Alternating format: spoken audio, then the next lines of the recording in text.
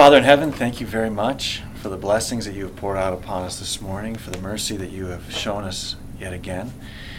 And Father, as we seek to understand what your word has for us, may we take to heart these things that are not only were they relevant and pertinent for Daniel in his day, but also for us in our day.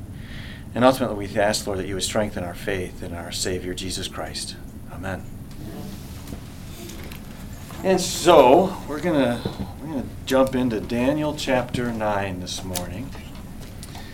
And I'd just like to kind of set the stage by reading the first 3 verses of Daniel chapter 9, where he writes, "In the first year of Darius, son of Xerxes, a Mede by descent, who was made ruler over the Babylonian kingdom, in the first year of his reign, I, Daniel, understood from the scriptures, according to the word of the Lord given to Jeremiah the prophet, that the desolation of Jerusalem would last 70 years.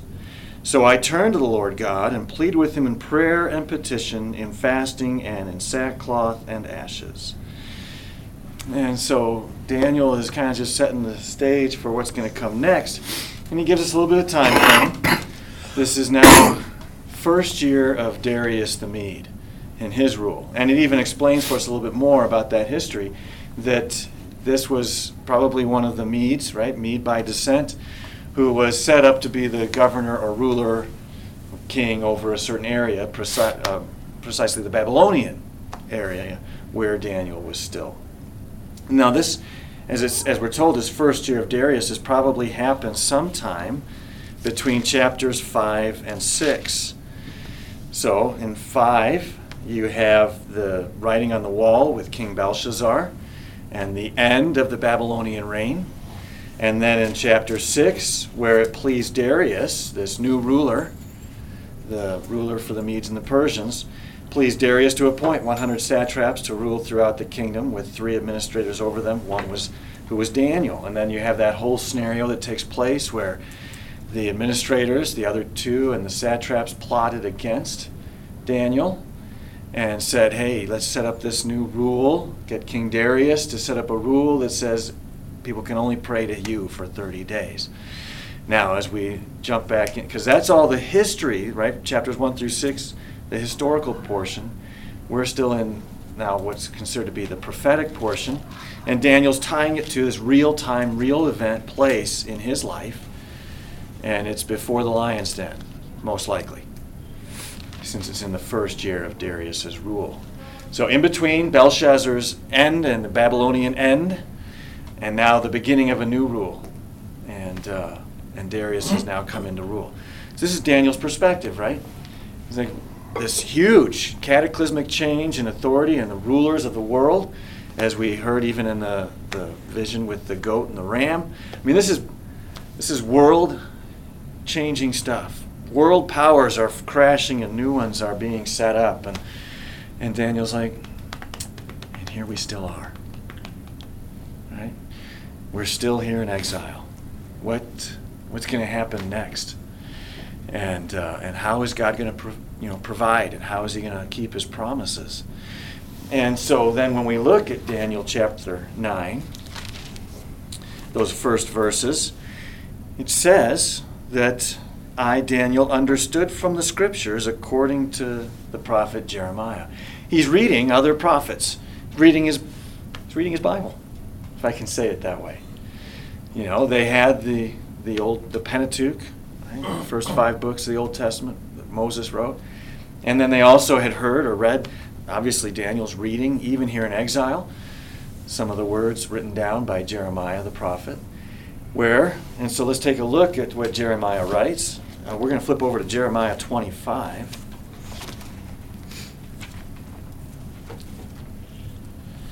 But as you can see, when these satraps and the other administrators, they were trying to catch Daniel, well, they wouldn't be too hard, because Daniel already had a pattern and a habit of reading his scriptures and praying, and that's what we see happening here. He's reading Jeremiah chapter 25, verses 11 and 12.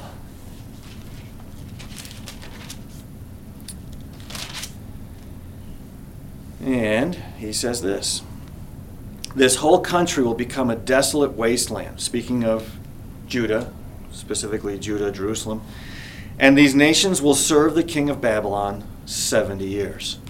Pretty specific. This word from Jeremiah is pretty specific. And so now Daniel's reading this.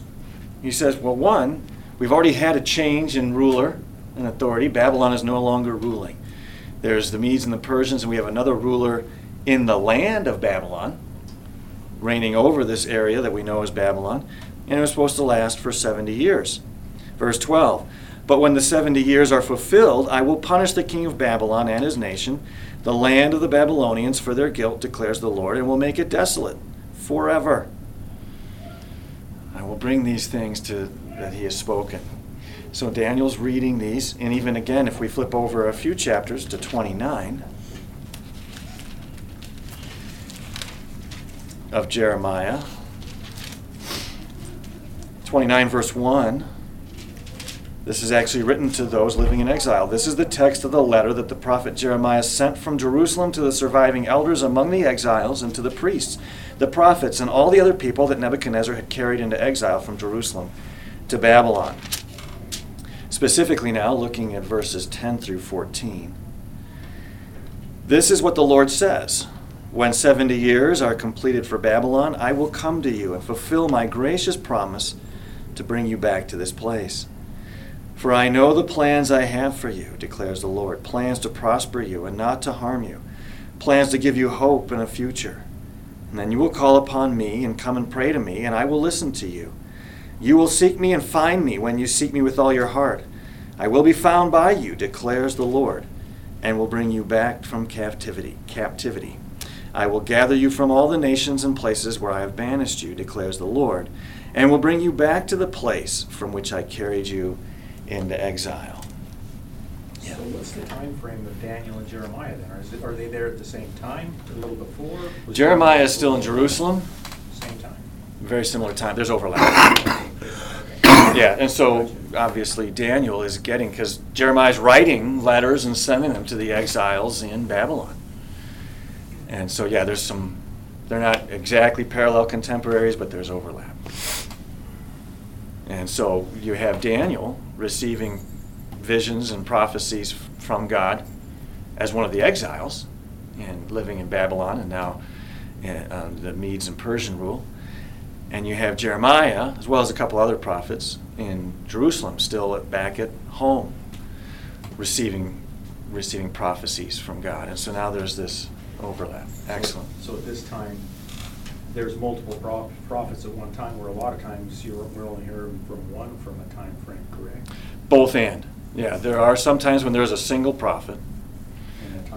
In the timeline. In that, yeah. And then there's other times when there is this overlap, or they're in different places. So for even earlier on, there were times when there was a prophet in Judah and a prophet for the two southern tribes and a prophet for Israel, the northern 10 tribes. And so you had prophets speaking from God at the same time, but obviously speaking a slightly different word because it was directed at those people.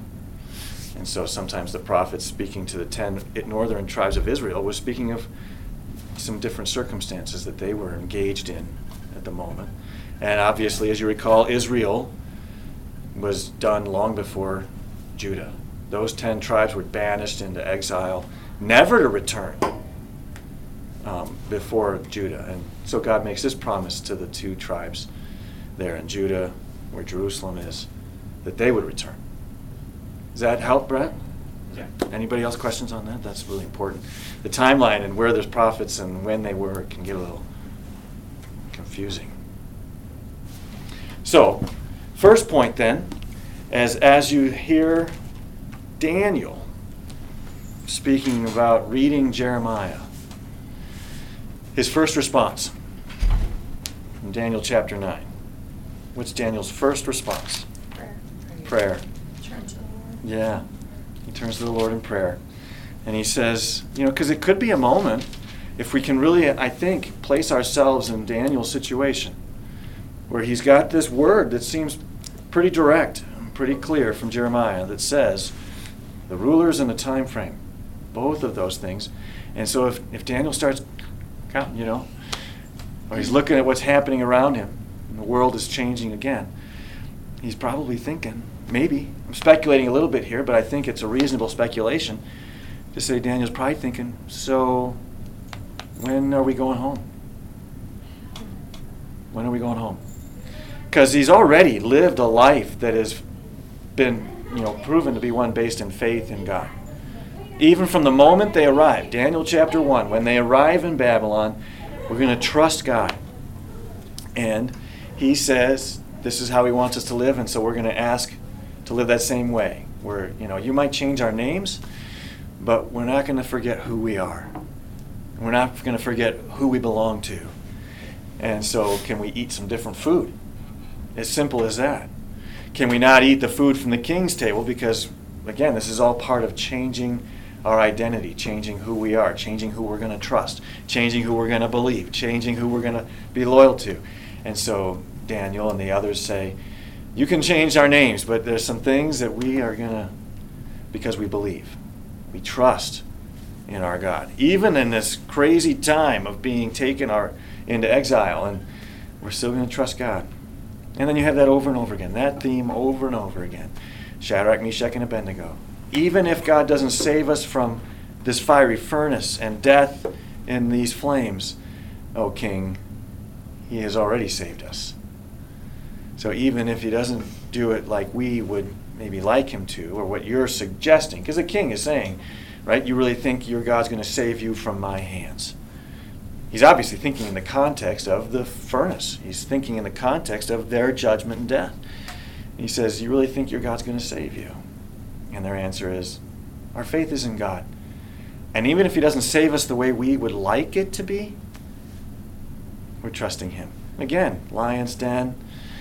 They come against Daniel. They try and they do. They're successful. And sometimes that's something to keep in mind, right? Sometimes it seems like evil is successful. Sometimes it seems like the evil one is winning. Sometimes based on the circumstances, it would look like he has the upper hand. Yeah. I know what that's like. Yep. I think if we were to ponder our own histories, we would all have times, Dylan, where it seems like Satan's winning. And Daniel is sitting here thinking it could sure look like Satan's winning. I mean, these guys set a trap, and it worked. And now I'm in the lion's den. But his words are the same thing to Darius. God is the one who will save me. Even though you, king, cannot. Right? That's a powerful statement. Even though Daniel says to the king, I know you can't save me, but God can. So the theme, right? Page after page, verse after verse, about God's faithfulness, and therefore people responding in faith to him. Same thing here. Daniel's sitting here saying, God, I know you're faithful, and I've been trusting you all along, and you have proven that your love never fails, and that you are faithful to your people, and you keep your promises. I'm just curious how you're going to keep this one. I think that's where Daniel's at. I can't see it. I don't see how you're going to keep this promise. And it may have even looked like it was about to happen. Belshazzar goes down, Babylon goes down. But now we're under the rule of others. What's happening next? So he prays. And he says, I prayed to the Lord my God and confessed.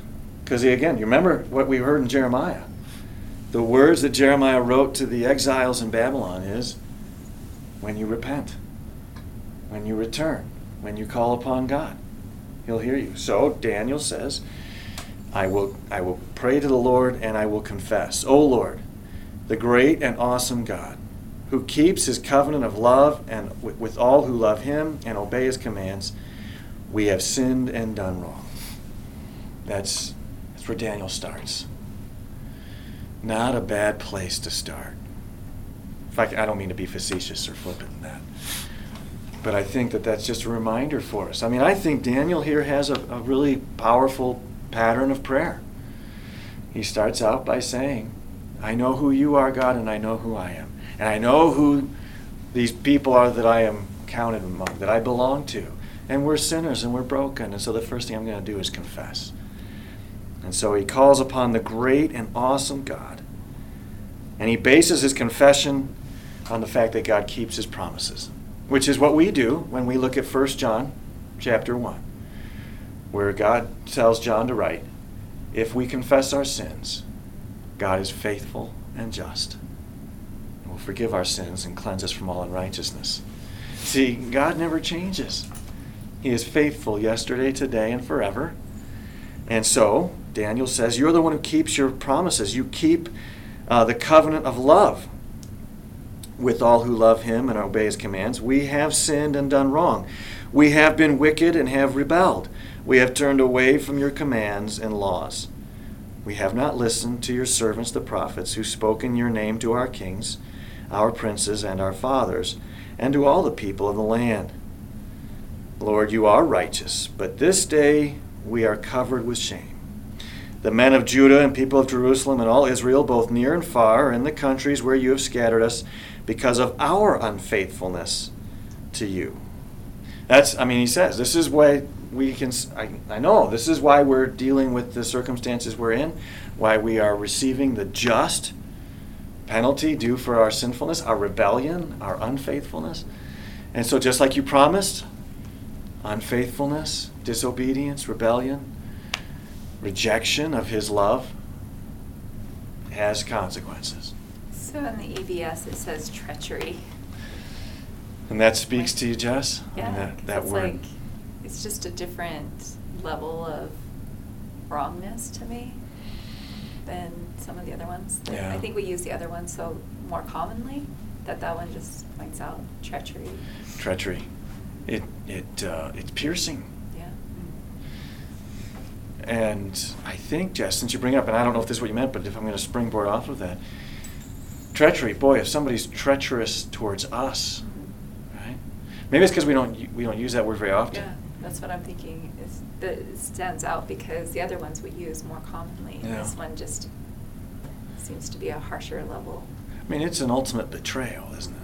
That's kind of the meaning. Yeah. As you mentioned that word treachery, it's just a betrayal, where what Daniel is saying is, God, we used your love, your grace, your mercy, your faithfulness against you. Yeah. We took advantage of it. And we used your love and grace for our own sake. And that's treachery, isn't it? Yeah, thank you, Jess, for pointing that out. And Daniel leaves no stone unturned. He's like, it's all of us. And you gave us your word and your promises, and you gave us your grace, and you provided a means for us to respond in faith and to turn from our own wicked ways. You did this over and over again. You sent the prophets to us over and over again. And you sent them to us and to our leaders and to our forefathers. And so basically what he's saying in a nutshell is, God, you are righteous, holy, blameless. There's no fault in you. It's all in us. What I really love about this chapter 2 and about Daniel is because we see kind of through his life that he really hasn't been doing anything wrong. He's been faithful. And so, a lot of times, like when you're trying so hard, you could see almost a prayer, Lord, I am trying. And this is hard. But I love how he just puts himself with the rest of the people. We have sinned against you. And he doesn't count at all anything where he's trying, and he's trying to follow God, and he's trying to be faithful. He recognizes that he's part of the whole group. Yeah. And so I love that about him, his humbleness. That's the word, isn't it? And in such contrast to treachery, Yeah. rather than just humility. And he does say, I love that, Elisa. He's trying. And we can have numerous opportunities, as we just kind of did a moment ago, where it seemed as though Daniel did, right? He's doing everything. We would say he was faithful to God and to his promises and lived out his faith.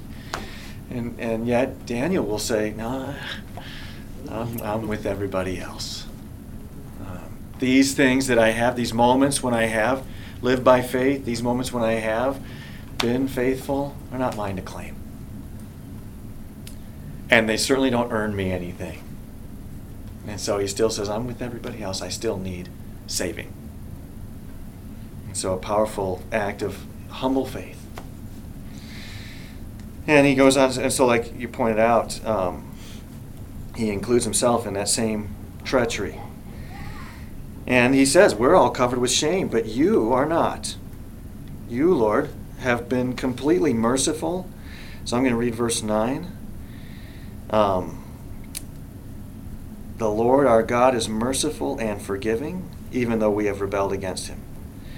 We have not obeyed the Lord our God or kept the laws he gave us through his servants the prophets. All Israel has transgressed your law and turned away, refusing to obey you.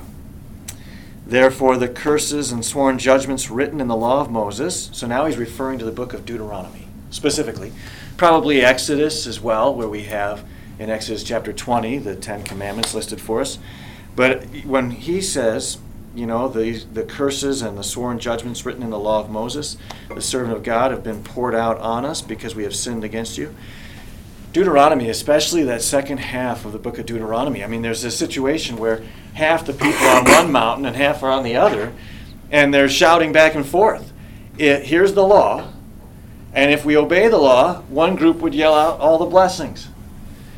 And if we disobey the law, the other group would yell out all the curses. And so it was kind of a back and forth to remind and to emphasize God is faithful, and here's the law. What are we going to do with that? What are we going to do with what we have received from God? So now, not only is Jeremiah referring to the prophets like Jeremiah, but he's going back to what every Israelite should have known. Right? If one generation had been faithful to the next generation in teaching them. Because that's how Deuteronomy starts. Deuteronomy 6, that you are to pass this on from one generation to the next, teaching it to your children every day, all day. When you rise up, when you lie down, while you're eating, while you're walking, while you're working, while you're playing. It's all the time sharing these truths that God has given to us to the next generation. But they failed to do so. And so you have generation upon generation upon generation not knowing what the word of the Lord is and just doing whatever they think is right in their own eyes. And so, but Daniel here, these years later, is looking back in Deuteronomy, and he's saying, and you have fulfilled the words spoken against us and against our rulers by bringing upon us great disaster. So he's saying from a negative perspective, if I can say it that way, God's faithfulness. You see, if God had said, here's the punishment you can expect if you disobey, and then he doesn't do it, what does that say about God? He's not faithful. He's not faithful. He doesn't keep his promises. You can't count on him. Now, that's something kids don't, what happens with parenting and kids all the time? If you don't do that, you're going to take away. It'll be a spanking. You're going to go to bed, whatever. The more you threaten and don't follow through, the more unfaithful you become. Right, Dylan? The less they believe you. And the less they believe you. While they may like getting out of the punishment for a time, what in the deeper sense is they learn is that my parents are unfaithful. My parents don't keep their promises. And I can manipulate them. And yes, very true. And the fear is not there. There's no reason to, because who's in charge? Exactly. But here you see, it's true that the fear of the Lord is the beginning of wisdom. Yes, as the Proverbs say. And so, he says again, verse 12, you have fulfilled the word spoken against us and against our rulers by bringing upon us great disaster. Under the whole heaven, nothing has ever been done like what has been done to Jerusalem.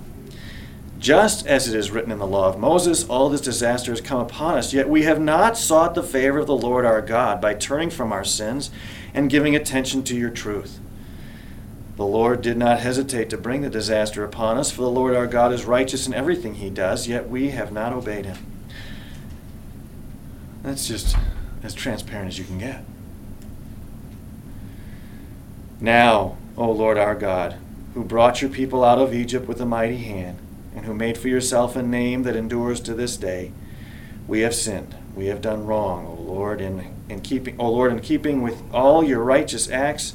Turn away your anger and your wrath from Jerusalem. So he's still calling upon God's faithfulness. He says, you've kept your promises for judgment. Now keep your promises for redemption. Just like you did with the people who were living in Egypt, You brought them out. You redeemed them. You set them free. So he's saying, now because you are faithful, please be faithful in redemption as well. O Lord, in keeping with all your righteous acts, turn away your anger and your wrath from Jerusalem, your city, your holy hill.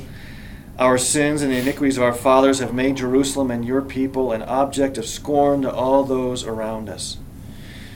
Now, our God, hear the prayers and petitions of your servant. For your sake, O Lord, look with favor upon your desolate sanctuary. For whose sake? For his own sake. For who? For God's sake. For God's sake. For God's sake, forgive us. For God's sake, look upon us with great mercy. That's what we say every time we announce the forgiveness of sins, right? For Christ's sake, forgive us. Because it is Christ who died on the cross for us. God the Father honors Christ, his life and death and resurrection, every time he forgives us. And it's for his sake. Because he longs for us to be forgiven. The scriptures are clear. He does not want to be angry with us. Just like you don't want to be angry with your kids. When they have disobeyed, you don't want to stay angry with them. You want it to be over. You want to return to harmony. You want to restore. And that doesn't come from us, that comes from God. That's something that God shares of himself with every parent. And so he doesn't want to stay angry with us. If he's going to be faithful to the promises, he has to. Right? But he doesn't want to, so he provides for redemption. Daniel is saying, he calls out upon God, for your sake, God, be merciful to us sinners. For your sake, God, forgive us sinners. Oh my God, do not delay, because your city and your people bear your name. So as people who bear the name of Christ, we have received the sign of the Holy Cross both upon our forehead and upon our heart in holy baptism to mark us as those who have been redeemed by Christ. And so we also bear the name of Christ. And I hope these are tremendous words that Daniel is sharing with us. And so he starts out the whole thing. He's been reading Jeremiah, he's been reading Moses, and he says, I'm going to confess on behalf of all of us, because I am, as Delisa pointed out, because I am one of all of us. And ask God to demonstrate his mercy and grace. So, notice, he's not worried about, even though there's all these things changing, Babylon, Medes and Persia, new kings, he's not worried about that. But he wants to be prepared for whatever God's doing. And he knows that being prepared means confessing, believing. And then we go on, right? While I was speaking and praying. Oh, a side note that I should mention, it's not clear in the English language.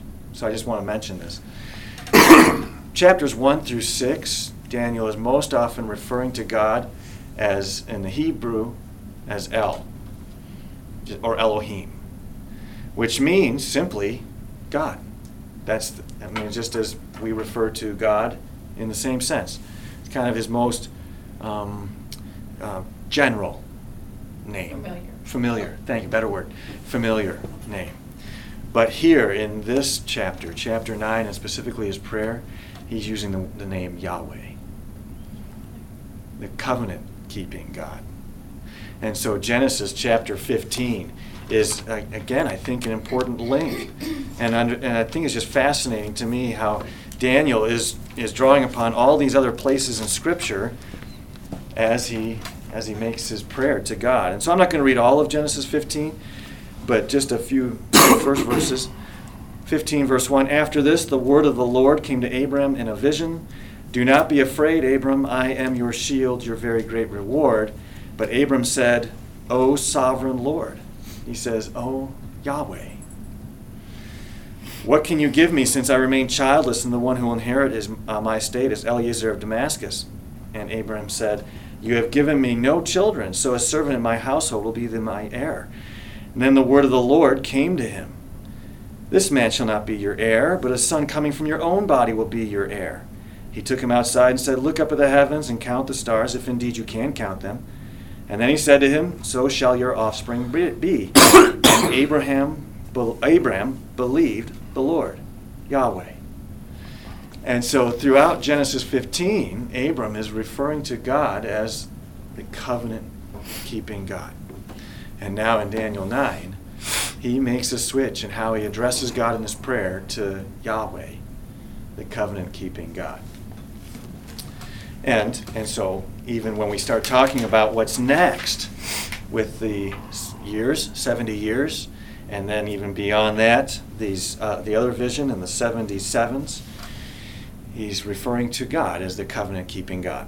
So in verse 20, while I was speaking and praying, confessing my sin and the sin of my people Israel, and making my request to the Lord my God for his holy hill, while I was still in prayer, Gabriel, the man I had seen in the earlier vision, came to me in swift flight about the time of the evening sacrifice. He instructed me and said to me, "Daniel, I have now come to give you insight and understanding. As soon as you began to pray, the answer was given, which I have come to tell you, for you are highly esteemed. Therefore, consider the message and understand the vision." Highly esteemed, that phrase. Not based on his works, not based on Daniel's works or faithfulness, based on his confession. Based on his confession of sin and reliance upon God for forgiveness. So he's esteemed. It's not works. It's faith. 24, verse 24. 77s are decreed for your people and your holy city to finish transgression, to put an end to sin, to atone for wickedness, to bring in everlasting righteousness, to seal up vision and prophecy, and to anoint the most holy. This is a whole lot bigger than returning to Jerusalem, which is what Daniel's prayer was about, the 70 years that Jeremiah wrote about. And now the angel Gabriel is saying, oh wait, there's so much more. Things you didn't even ask about, but I'm going to share with you. Know and understand this. From the issuing of the decree to restore and rebuild Jerusalem until the Anointed One, the ruler, comes, there will be 77s and 62 sevens. It will be rebuilt with streets of a trench, but in times of trouble. After the 62 sevens, the Anointed One will be cut off and will have nothing. The people of the ruler who will come will destroy the city and the sanctuary. The end will come like a flood. Well, what comes to mind immediately? Noah. Come like a flood. War will continue until the end, and desolations have been decreed. He will confirm a covenant with many for 1 7. In the middle of the 7, he will put an end to sacrifice and offering. And on a wing of the temple, he will set up an abomination that causes desolation until the end that is decreed is poured out on him. Okay. And Daniel's like, when are we going back to Jerusalem? So, we got a few things that we're going to try and unpack. Let me first tell you, as with both in chapters 7 and 8, there are sometimes more questions than answers as we consider what these prophecies mean. In 26, he said the Anointed One. Who's he referring to? And 26. The end will come like a flood. War will continue until the end, and desolations have been decreed. It says, after the 62 sevens, the Anointed One shall come and cut off. It's the very beginning of 26. Messiah. Yeah, after the 62 sevens, the Anointed One will be cut off and will have Messiah nothing. Who is the Anointed One? The Messiah, Jesus. The Messiah. And in mine it says put to death. On a cross. That doesn't say on a cross, This one but- says have nothing. Yes. So when Jesus... So this is the prophecy of Jesus. Uh-huh. Right here. It is. Okay. He will be cut off from the land of the living. But he is also cut off. What does he cry out? Oh my God, why have you forsaken me? Why have you forsaken me? He will have nothing. He will have nothing. He will be completely cut off. From his Father, from his... The Trinity is broken. Yeah. Nothing. And so, thanks for bringing that up, Jeanette. I mean, that is the Yeah, it's kind of struck me. that is the crux of this whole thing. Yeah. Because one of the themes of Daniel is not only is God sovereign over all the things that happen in this world, he's sovereign over everything that happens in heaven and on earth. As Jesus says, right, when he gives his great commission, all authority on heaven and earth has been given to me, so go and make disciples. I mean, he says, I have all authority over all things in heaven and on earth. But also what this is, the theme of Daniel is, God is preparing the world for the Anointed One. Preparing the world for the Messiah. So again, in context, Daniel's saying, Jeremiah said we're going home in 70 years. When is that happening? Because we're getting near the end of 70 is really what Daniel's, he can do the math. We're getting near the end of 70. I don't see this happening. How is this going to happen? And so I'm going to share a bit of information about the 70 years in just a moment, which is important to understand because really what the angel Gabriel is saying, okay, 70 years will happen. You're going to go home. The exiles will return to Jerusalem. But God is doing this greater thing of preparing the entire world for the Messiah, the Anointed One, who will put an end to sin, who will atone. Right? These words that are written they don't happen because the people return to Jerusalem. They can only happen in the person of Jesus Christ. And it's when he's cut off. So thanks, Janetta, for focusing our attention on that. So just again to make kind of a differentiation between the 70 years that Daniel is talking about after reading Jeremiah, but then also where the angel comes with 77s. So Nehemiah, if you want to jot this down, if you're taking notes, Nehemiah chapter 9 is important for this as well. Ezra, again, 2 other prophets, similar time frame as Daniel. In Nehemiah chapter 9, I'm just going to read some notes for clarity. The fact that Israel was disobedient, right? Daniel says we were disobedient, refused to follow through on what was supposed to happen, even back after they took the promised land. Joshua led them into the promised land, and they were supposed to step on every part of the ground that God was giving to them, and they didn't. They stopped short, and they left other people in the land that were worshiping other gods and other idols, and they were not faithful, even back at that moment. And so you have Joshua saying, this is what was supposed to happen. The land which Jehovah swore unto the fathers to give them was not actually all completely received by the people. And so they were unfaithful. They rebelled. Now, another national promise to Israel was that they would be delivered from captivity. This is Jeremiah. That she would return to the land, rebuild the temple, reinstitute the blood sacrifices on the altars, and so forth. What of the promise? When was it going to happen? Well, what we have is, in the first year of Cyrus, king of Persia, Cyrus, king of Persia, that the word of Jehovah by the mouth of Jeremiah might be accomplished, Jehovah stirred up the spirit of Cyrus, king of Persia, so that he made a proclamation through all his kingdom, and put it also in writing, saying, Thus saith Cyrus, king of Persia, all the kingdoms of the earth are Jehovah's, the God of heaven has given me, and he hath given me charge over them, and now to rebuild the house in Jerusalem, which is in Judah. So whoever among you are his people, his God be with you, and you return to Jerusalem, which is in Judah, and rebuild the house of Jehovah, the God of Israel. This is in the first year of Cyrus, king of Persia. So Daniel sees this huge cataclysmic change in authorities and kingdoms, and then the first year, one of the first things Cyrus does is, okay, by proclamation, any of you who are Jews, go home. Rebuild the temple. And so he kept his promise. God kept his promise, even though sure people didn't see it coming. And then whoever is left, he goes on and says you can give free will. In fact, the king gives him a whole bunch of money to go back and rebuild the temple. So Cyrus gave this decree, and where the word of Jehovah by the mouth of Jeremiah might be accomplished. Even this king, Cyrus, acknowledges the prophecy that Jeremiah said was from God, and that it's being faithful. So, thus saith Jehovah, after 70 years are accomplished for Babylon, I will visit you, perform my good word towards you, cause you to return to this place. So we have right there, and the math works out. Jeremiah predicted that Israel would go into captivity at 626 BC.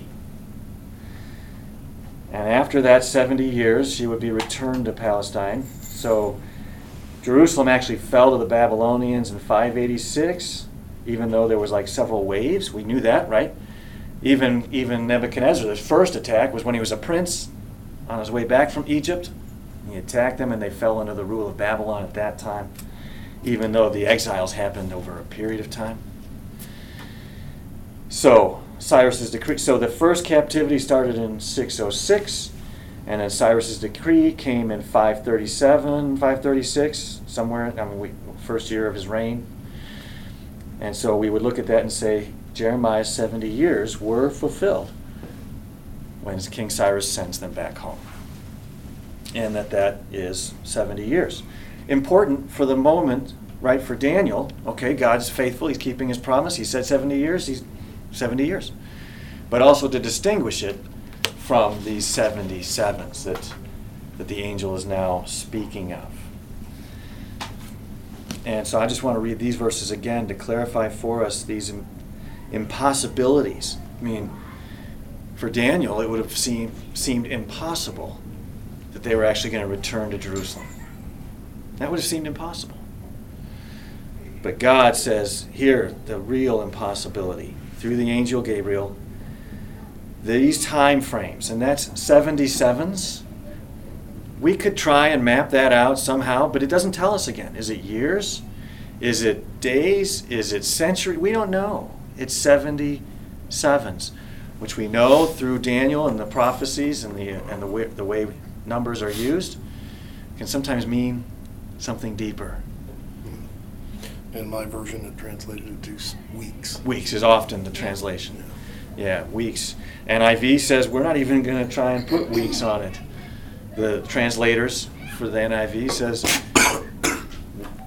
we don't know. We think that this is probably meaning something else. A period of time. So you have 70 of sevens. And so those 7 is an important number, right? It's complete. And then it's times 10 again for the 70. So it's God's perfect amount of time to complete what he is working on. So I want to read these verses again. 77s are decreed for your people and your holy city to finish transgression. They're not finishing their transgression. God's going to take care of it. He's going to take care of their transgressions, to put an end to sin, and to atone for wickedness, and to bring in everlasting righteousness. Those are things only Christ can do. So he's saying there's a period of time set, and the Savior will come. And this is what he'll do. And he'll do it for you and for all people. And that's all the time we've got this morning. So, my encouragement, right, is that if we are going to be like Daniel, we confess our sins. We seek God's mercy for his sake. We don't do it because of our own righteousness, but because of God's grace. That's how we live. Not based on our own righteousness, but God's grace. And I would just love to share a few thoughts with you about prayer then. So we should pray in faith. Matthew chapter 21, verse 22 says, we approach God in faith. James in chapter 1 says, it's the only way to approach God is in faith. And then we pray because the Holy Spirit prompts us to pray. Daniel was prompted to pray by the Holy Spirit. As he read the words of God, he was compelled to pray, and so he did so. 1 Corinthians 12:3, the Holy Spirit prompts us to pray, and Romans 8:26, Paul says, and even when we don't know what to pray, the Holy Spirit prays. I think that Lisa made a very good point, too, the way Daniel prayed in humility. In humility. Because that's remembering not Daniel's... pointing out, like you said, well, I've been faithful, I've done all this, but... Forgive these That people. is a sure way to not have our prayers answered, Dylan. Yes. Is to say that, God, you should listen to me because of who I am and what I've Right. done. Rather, God, because of what I've done, forgive me. And then hear my prayer. So, Father, we do that now. We do confess that we are broken people and that we do not deserve for you to hear us. We do not deserve to receive your grace and mercy. We don't deserve your Savior. But you sent him to become our Savior. So help us to respond with humble faith. It's in Jesus' name that we pray. Amen.